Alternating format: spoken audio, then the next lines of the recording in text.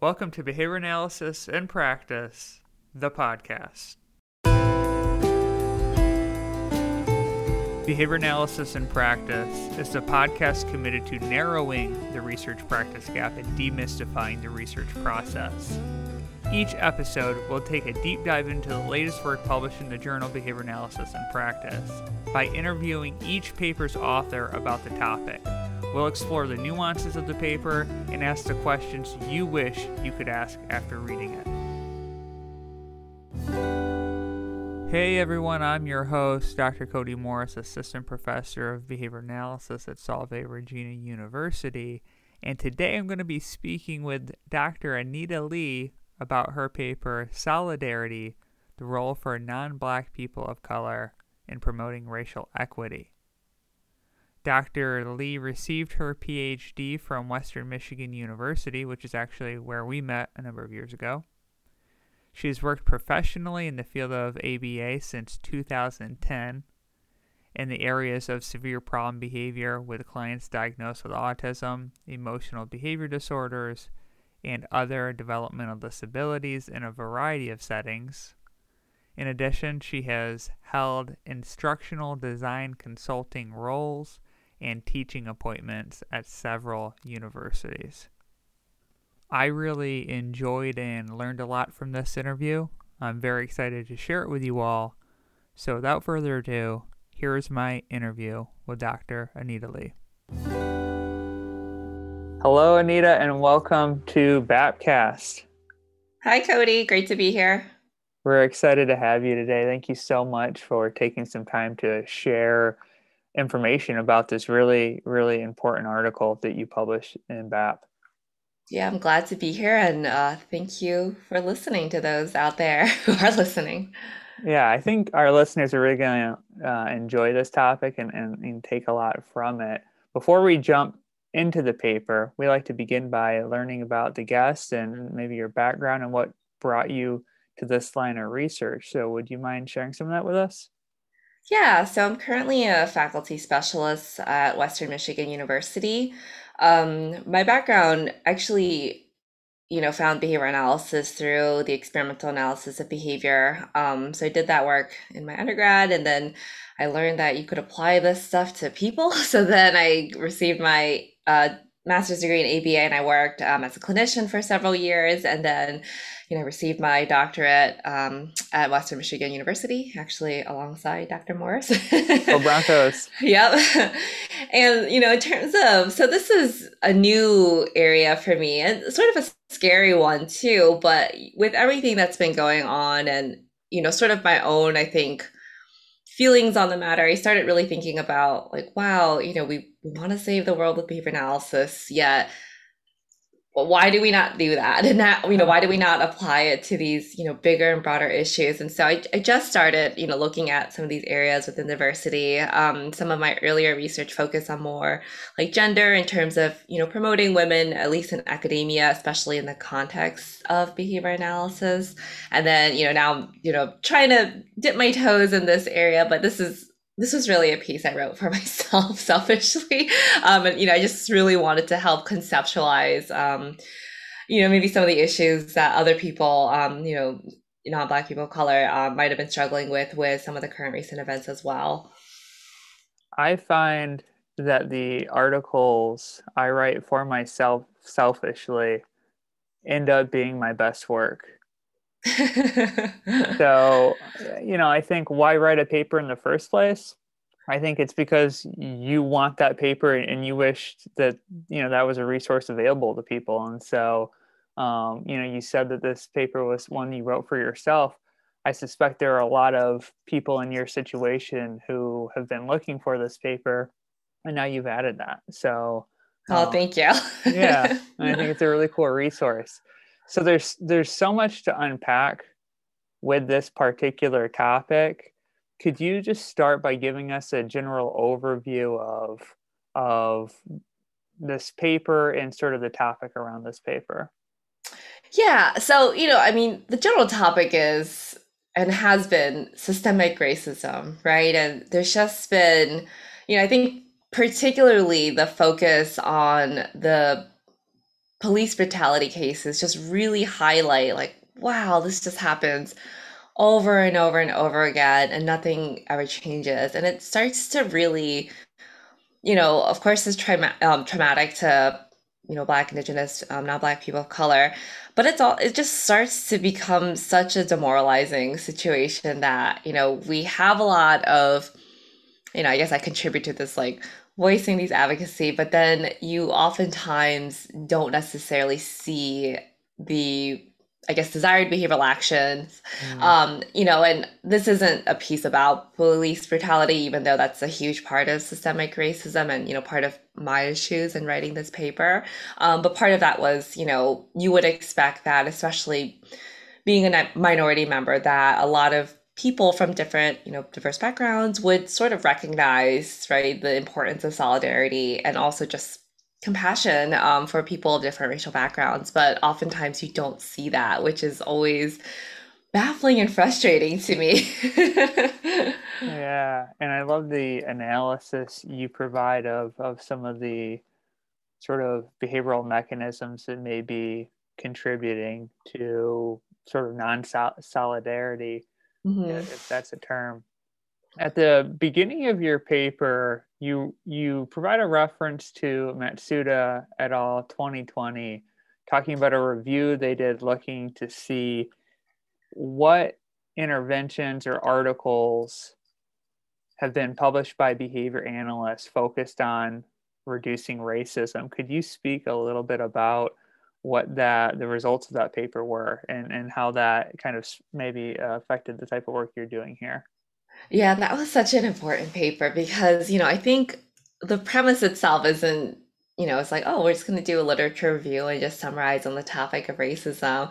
And what they basically found was that, well, we found zero articles that focus on reducing racism, and I think we maybe sort of get lost sometimes in the applied world with, obviously there's competing contingencies and aspects like that, but also thinking about like possibilities and interpretations for these greater issues at hand. And so I commend the authors because, I think it was intentionally supposed to be a lit review, but what they ended up doing was pivoting and really just using it to discuss like, okay, what do we mean by racism from a behavior analytic framework?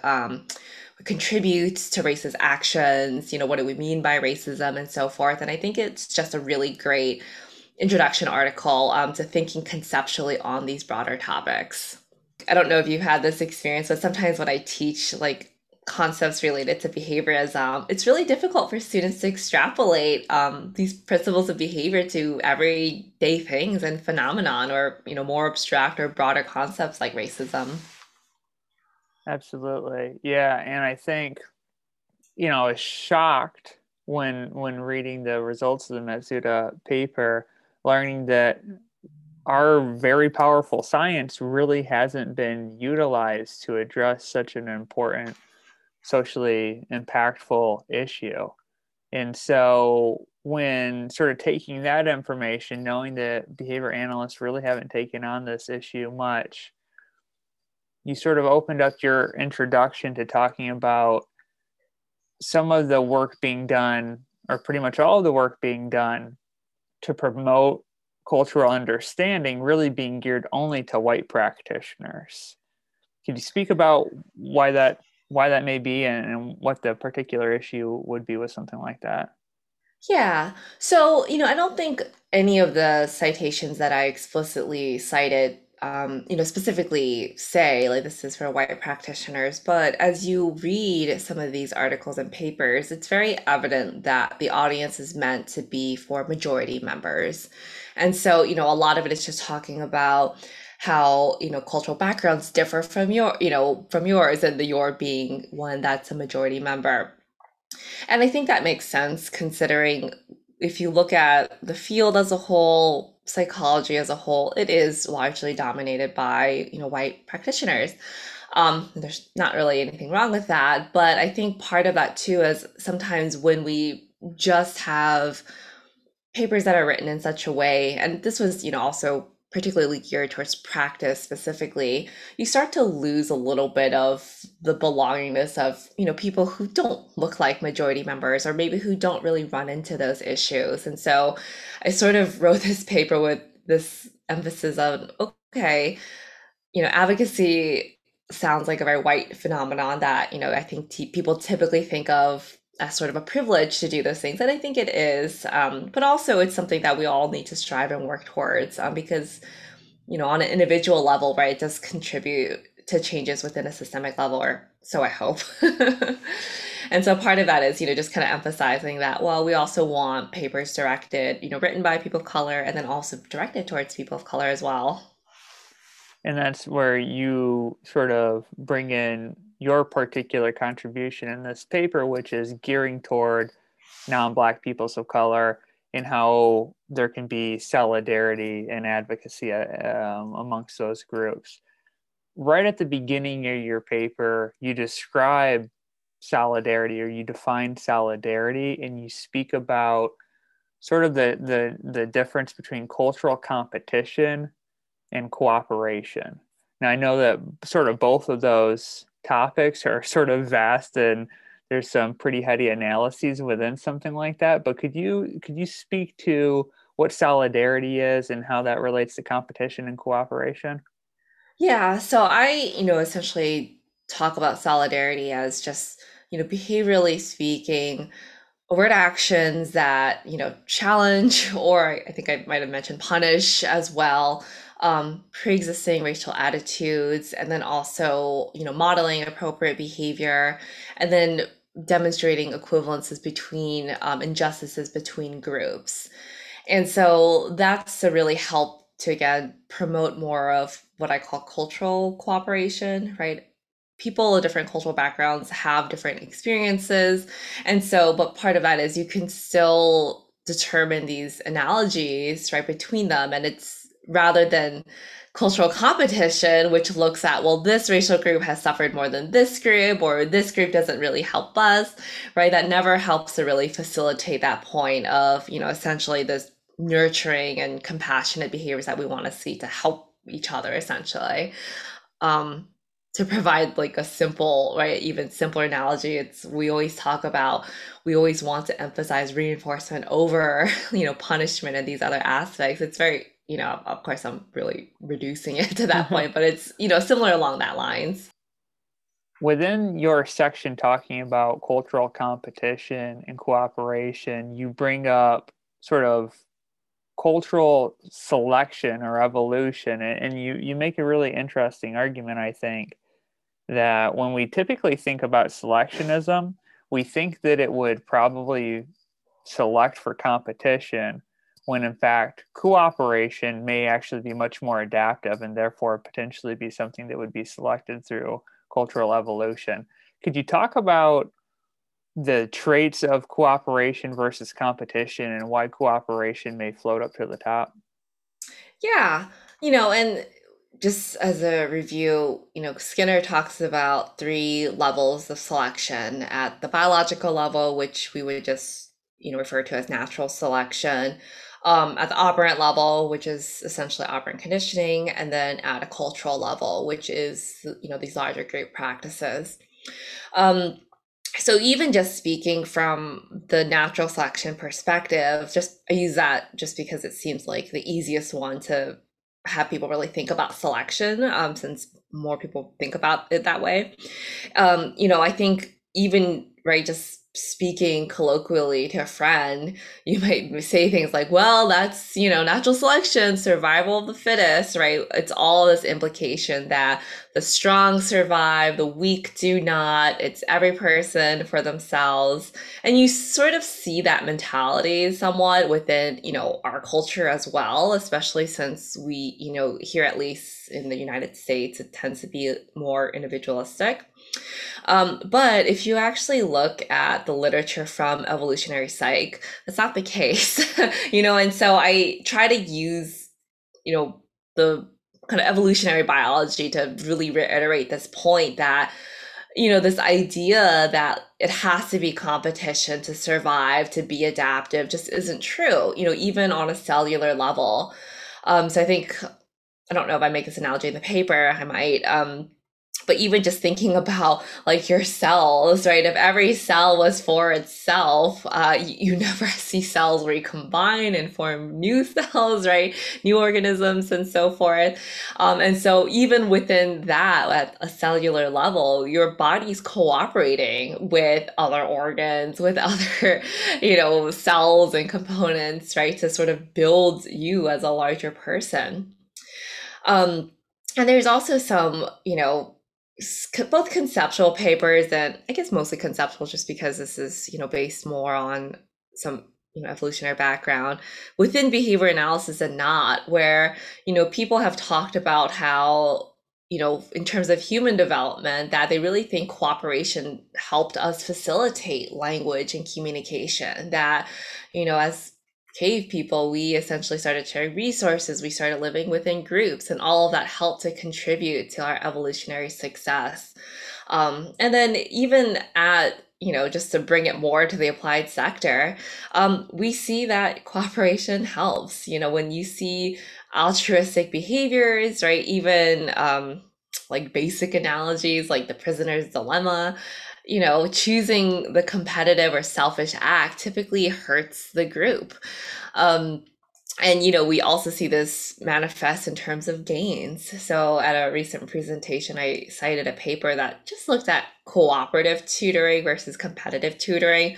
And really what that meant was just a way to earn reinforcement. Either the class members themselves would accrue points for the entire class, or they would accrue points for themselves and basically compete with one another. And they found that in the cooperative format, more people actually did better. And they also, of course, tend to like it, right? Because within that, you also promote success for your group members. And so I think just really driving that point down that, fundamentally, it's not that competition, competition makes sense in some cases, but it's not that that's a fundamental adaptive, necessity. And with the sort of argument laid for why cooperation is adaptive and is something that individuals should emphasize and lean into, your paper segues into the anti-Black attitudes in culturally diverse households, and sort of talks about some of the negative, I suppose, stereotypes or sort of behaviors that maybe some diverse households hold. Can you speak a little bit about what you were talking about within that section? Yeah, so the purpose of me writing that section was to really showcase that, even though you may be a minority member, that doesn't mean that you haven't contributed to, anti-Black attitudes or even actions. And some of these things just might be so ingrained and maybe not even, detected. And so I just wanted to point out some examples from my own background. So I'm Chinese American, so specifically Cantonese, which is a dialect that is really more of Southern China and Hong Kong. And so the example I use in terms of like verbal behavior we use, and this is from my own experiences, is that growing up, I typically hear the word hakwai to refer to Black people. Um, and guai means like ghost or demon. It's interesting. Um, Likewise, you can also say bakwai, which is the equivalent of a white person. But I personally haven't heard that as much within my childhood and sort of my experiences. I usually hear hakwai. But the appropriate term that's not really a slang is hak yun, which is just black person, and then bak yun, which is white person. And actually, in my experience, I hear bak yun more, white person more, and I hear hak guai more, which is like black ghost or demon. And that was something like I would say that I wouldn't even really notice, but sort of writing this paper and of course needing some example, I thought, wow, that's a really good one because that's something that's so assumed, and that is right. Just because we're using that doesn't mean we're trying to refer to this person as negative or harmful, but it still does, just with the implication of the choice of words we're using. And then even just, you see a lot of right discrimination even within some Latinx groups because Afro Latinx is quite different, and so you often do see colorism, across a lot of minority group and diverse cultures where paler skin, right, the closer or the more white you look, the more westernized features, those are typically considered beautiful. Whereas the more stereotypical features, the darker you are, the wider your face, wider your nose, etc., tend to be attributed to not as beautiful, right? But even that has that sort of anti-Black attitude ingrained within it. And so I just wanted to use that to point out that, if you look carefully, you'll see that. And some of these things you might not even realize were anti-Black because it just becomes this sort of cultural standard that you participate in. You provide two sort of hypotheses as to why you may see some of those behaviors in non-Black peoples of color. You talk about like assimilation to white American behaviors, and you also talk about like the focus on their own struggles or comparison between their own struggles. Could you elaborate a little bit on those points? Yeah. And so part of my own frustration is okay, obviously people of different backgrounds will struggle, within if they are a minority member within a majority group. So I was born here in the States, but English was actually technically my second language. So I was in the ESL program for a few years. And so my upbringing in elementary school, my experience was quite different, just because I did have those issues of not really understanding like cultural norms of hanging out with your friends and doing kind of these after school things. I had that experience of the weird lunch at school, and I really just wanted to bring a sandwich like everyone else. And so, part of that though, you still start to see people who have had these negative or even traumatic experiences, but then when they hear about like cases of police brutality, they don't show empathy, and they say, well, they shouldn't have done that, or oh, well, we know, these people tend to engage in more crime, right? Which doesn't really make sense based on their own experiences. Um, and so, part of that I mentioned is people could be acting that way because, right, they're just sort of assimilating to the majority culture, and that this is the rhetoric that they hear. These are sort of the explanations and what people generally talk about or attribute these causes to. And so that's just simple like imitation, right? This is what I hear around me. That's just what I believe based on my community. Another one too could just be their own personal experiences. So I use the example of the AAPI hate, especially within Chinese Americans with COVID, where our our 45 would refer to it as the Chinese virus, which then of course contributed to the rise of AAPI crime. And ironically, for Chinese Americans, we look like other Asian Americans. And so it's difficult for people to identify if they're really Chinese, but it doesn't really matter if you look like this group, there's harm for it. And I think there's some, just colloquially speaking, almost sounds like some uh, sort of resentment that, we see Black Lives Matter and all these sort of white people, these businesses sort of advocating for Black Lives Matter, but nobody's taking care of, Asian Americans. They're just letting these attacks happen.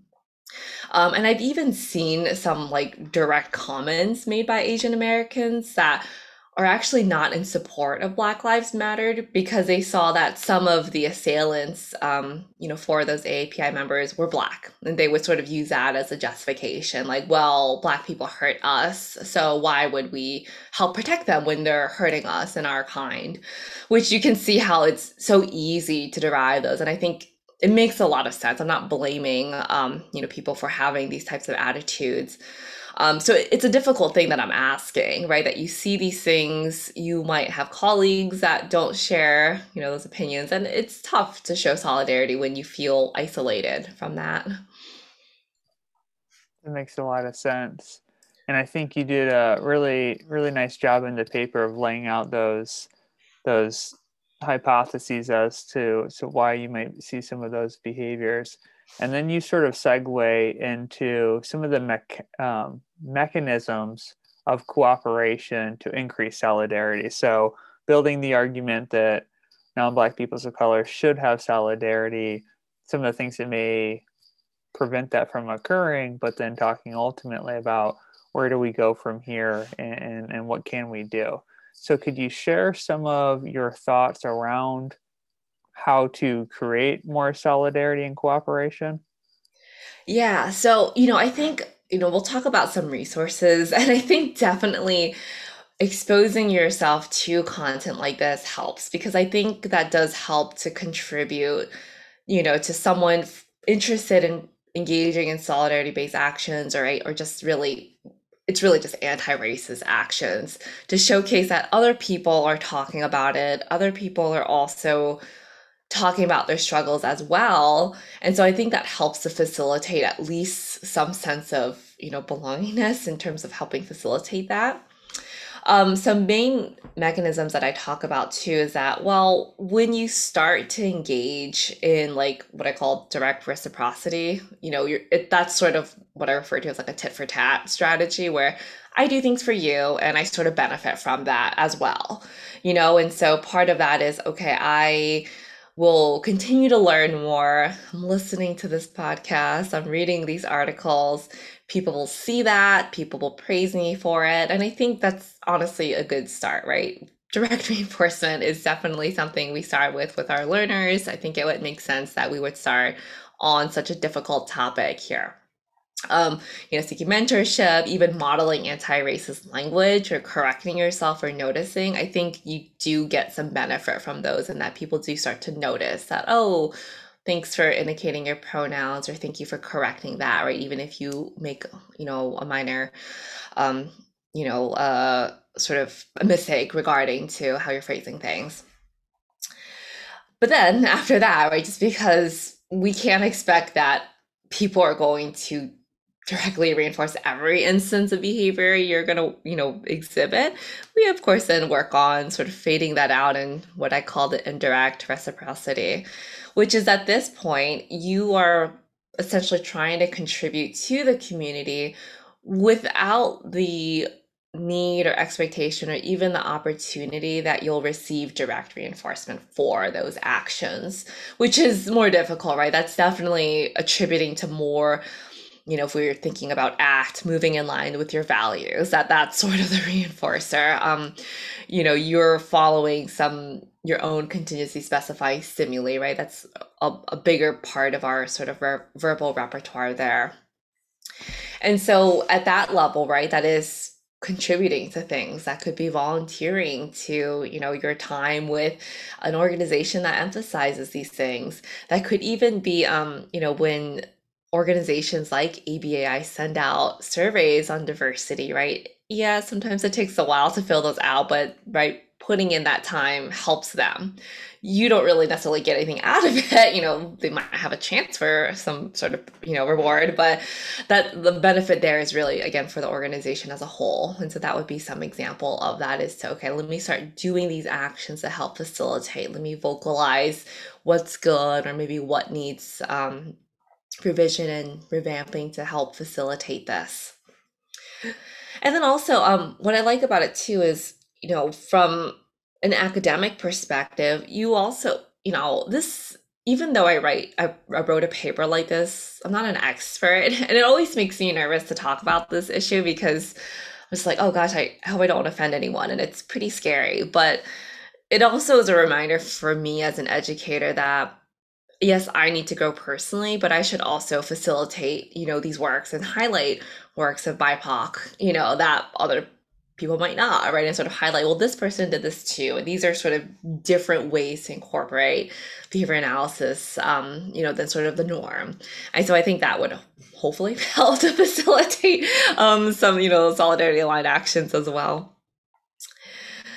And then sort of the last two are on a greater level. So it's network and group selection. And so at this point, you're really making choices at more of an organizational level. And so just sort of for the sake of me rambling for too long, merge them together, that you are starting to, right, be selective about the organizations you support, and then also how you shape those organizations as well, where you want to support anti-racist organizations.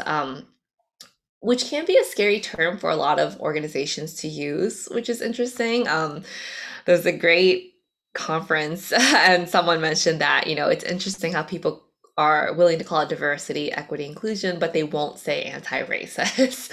And, anti-racist is just right being active in terms of trying to dismantle a lot of these systemic practices, whereas just not racist is very passive, but you're not really doing anything to change the systemic issues. And so, voicing your concerns about like, hey, we need more representation of BIPOC. We need to think about equitable practices, right? If this is a group that we don't support their practices and they don't really support appropriate members, let's not support this group anymore, which can be a difficult thing to do, especially at a greater level. And this could be, within the context of employment, this could be within the context of like the field, it could be the context of like organizations within the field. So groups are right, just collection of people, so it can apply however it might apply most to you. Your comment about anti-racism being something that maybe many behavior analysts aren't entirely comfortable with is interesting, considering at sort of the root of anti-racism as a term is action, it is behavior. And so when I was first reading about that term, I thought it would be something that a lot of behavior analysts would instantly gravitate to because it was talking about behaviors.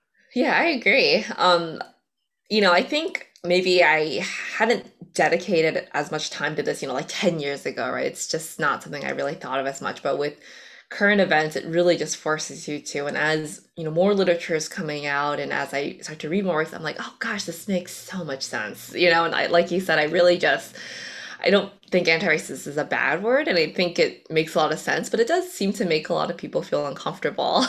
And it's interesting to me too. I'm a BCBAD, but I also consider myself, right, a behavior analyst conceptually and a behaviorist at heart. And so for me, it was pretty easy to sort of apply this framework to like, oh gosh, like how does this work with, all of these scary big issues? But I do oftentimes see people, especially online, who just really have a difficult time with it. And, this sort of make the argument that, well, ABA is really something I do, it's my job, but it's not Mm. really my worldview, which is always interesting to me because I'm like, how could it not be? How do you compartmentalize like that? Yeah, that's a strange thought. Like you, I think I'm a behaviorist at heart, and perhaps perhaps that's somewhat due to our experience getting into behavior analysis at the undergraduate level, where that might be a little bit more conceptual. At least in my experience, was a little bit more of a conceptual introduction. And Hmm. so perhaps that's it. But yeah, to me, I can't really separate myself as a behavior analyst, as a practitioner, and as a sort of behaviorist in terms of my worldview.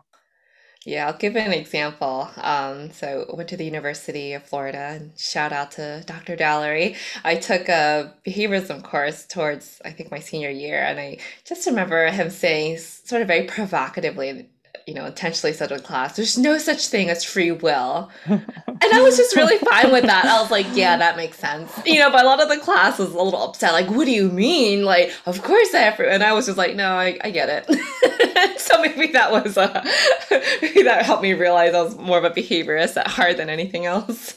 Yeah, that is the determinism is a tough pill to swallow, I think, initially, depending on how you look at it.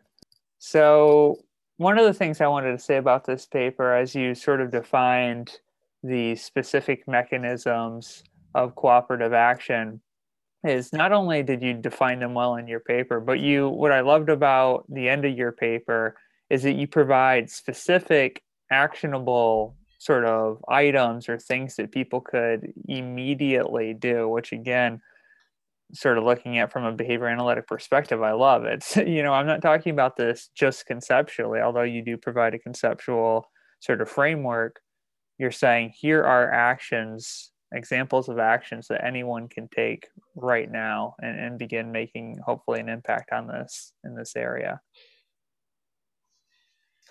Yeah, I think part of this area in general, a lot of times people are really intimidated, because they're afraid to talk about these things, or just because, like, oh, we don't talk about things like race, religion, and so forth. But it's important to talk about those things. And I think sometimes I think offering a place to be vulnerable where you can, be okay to ask questions, helps to facilitate that. But then also, right, the analogy I always give my classes when I talk about this topic is, well, it's right, it's shaping. But within shaping, if you don't do anything, you never reach the terminal response, right? There's nothing for us to reinforce. And so, part of shaping is reinforcement and extinction, or, maybe even punishment, but you have to do things to get closer to where you want to be.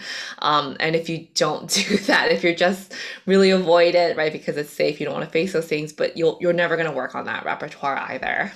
Right. Yeah. You need some behavior to be emitted so that you can shape it. Right. All right.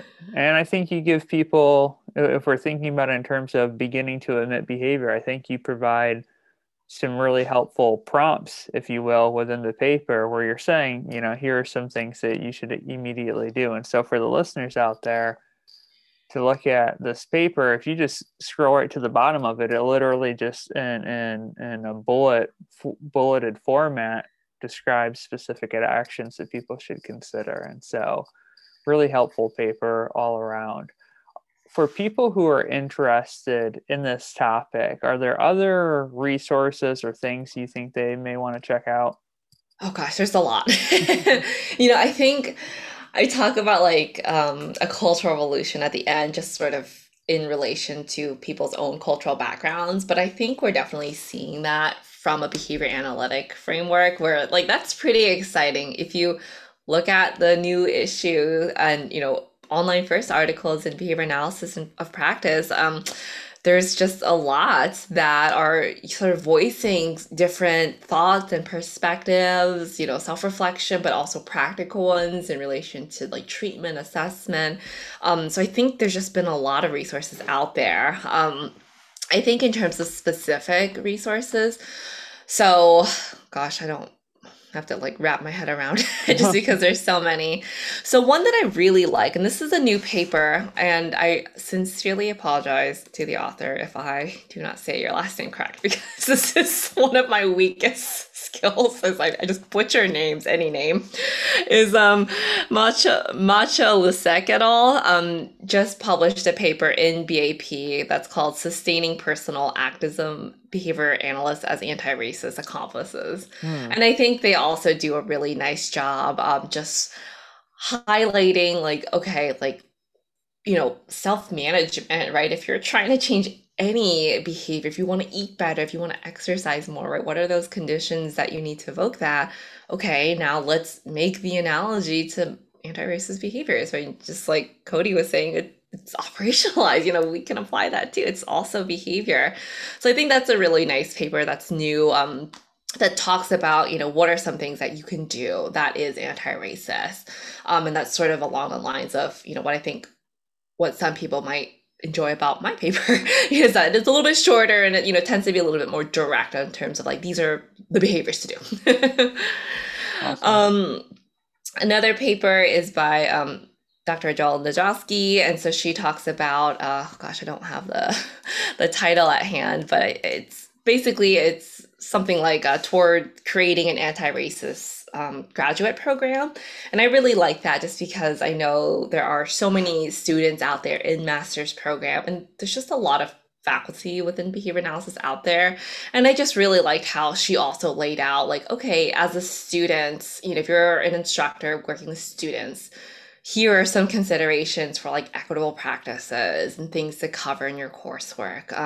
If you're an administrator, right, here are some like policies to keep in mind, and so sort of bridging at like those different levels. I think that's also really helpful because, as you know, academia tends to be one of those, I don't know if oppressor is the right word, but it definitely upholds a lot of these sort of systemic issues that we have in terms of like privilege, in terms of sort of this general exploitation and expectation Mm-hmm. that really disenfranchises people who don't have, economic freedom or time or leisure to do those things, right? Like you have to intern, you have to do your hours for free, volunteer, put in that commitment before you get offered something.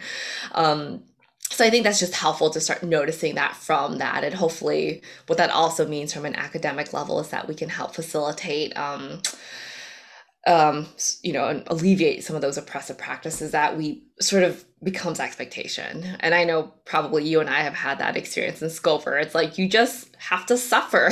You do things for free, you suffer, you don't make money. But it's really easy to do that when you're single and you sort of are financially okay or have some other sources of income. But it's harder when you are, if you're of a family or you can't relocate, if you're disabled and you can't relocate and so forth too. Right. Um, some other papers. So, from an OBM perspective, I know Akpapuna, Choi Johnson, and Lopez also wrote a good paper in terms of like sort of. I think they don't use the word anti-racism, but it's like diversity and multiculturalism from an OBM context. I think that might be interesting for a lot of people who maybe work as clinical directors or run agencies or organizations. I think that might be a cool way to sort of connect what we're talking about on an organization that's not just academia. And that paper was published in the Journal of Organizational Behavior Management, surprisingly, and I think that was a recent paper as well. I also encourage readers to check out the behavior analytic conceptualization of like police brutality, just because I do think a lot of those do a really nice job at highlighting what we mean by oppressive practices and tying into current events. So you and Dr. Hollins have a great paper in terms of relating police brutality to treatment of clients by direct care staff, which I think makes a lot of sense. And having worked in severe behaviors, I definitely see that. This sort of the showsmanship, like, wow, that's such a great analogy. Um, I recently reviewed a paper and I offered many references in this topic too. Let's see. Machado and Lugo also was another recent paper that talked about like sort of the contingencies around police brutality and management around that, and sort of why. Um, O'Neill et al. In 2019 in Behavior Analysis in Practice. I think that was actually one of the first papers I saw that came out that was really talking about like just police training in general, and sort of looking at it not just from a conceptual perspective, but also like, okay, this is how we can train police in terms of this is something that we've done. And so that might be also another interesting paper regarded to that topic. Awesome. That is an incredible list It's a of long list. resources. It's amazing. And I knew, having known you for a while and how well read you are in general, but on this topic as well, I knew you'd provide a great resource list. So we'll be sure to link to all of those in the show notes. So don't worry if you couldn't keep up your penmanship with the list that Anita was providing. You can just find those articles right in our show notes. So anything else to close out this interview, Anita? Any last comments? I think just listening to this podcast, I think, part of your own reactions to it. If you were listening, you're thinking like, ugh, I hate everything she's saying. Well, thank you for listening. Even if you didn't like it and you had those emotional responses, I think that's still pretty cool that you listened all the way through, even especially for uncomfortable topics, because, right, that's why we don't like to do those things. It makes us feel yucky or I don't like this, and we just turn it off. But if you manage to do that, even if you're filled with anger and criticism, so at least you listened. I think I would argue still a step towards solidarity and a step towards anti-racist action. Just beginning step, that little step. And then also, if you really liked this topic, and this is sort of like, yeah, like all of this stuff I like, I really encourage you to sort of contribute to what's out there. If you're a student, that could be like presenting on these topics, right? Maybe bringing it to the attention of your faculty. Maybe some, a lot of times faculty, there's so much new articles that are published, that are out, that they don't always know what's out there. And so even sharing it with them, like, oh, I thought this was cool and this is related, or, these other papers were related to some things we talked about, would be great. And then also, in terms of contribution too, I always like the idea of people getting more involved at like presenting at conferences to talk about these issues, ultimately writing a paper, which, as Cody and I probably know, can be the most aversive one in terms of effort in the reviewer comments.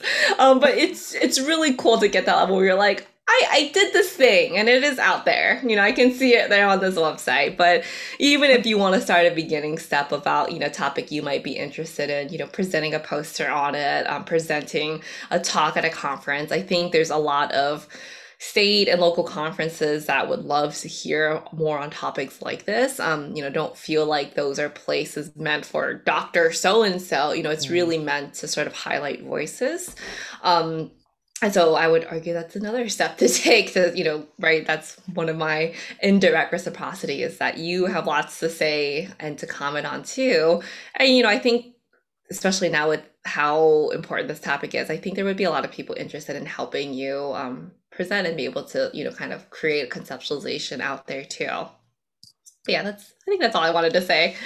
I love that. And I love the perspective on, if you just made it through this episode, you're absolutely right. It is a step in the right direction if it's a topic that you're not generally interested in or like hearing about. So thank you for all of those folks who are now to this point. And Anita, thank you so much for sharing all this information and bringing your wisdom to this topic. It's been a pleasure to interview you on this, and it's been really helpful and really informative for me to both read your paper and see you present on this a number of times. So thank you. Yeah, and thank you for having me. It was great.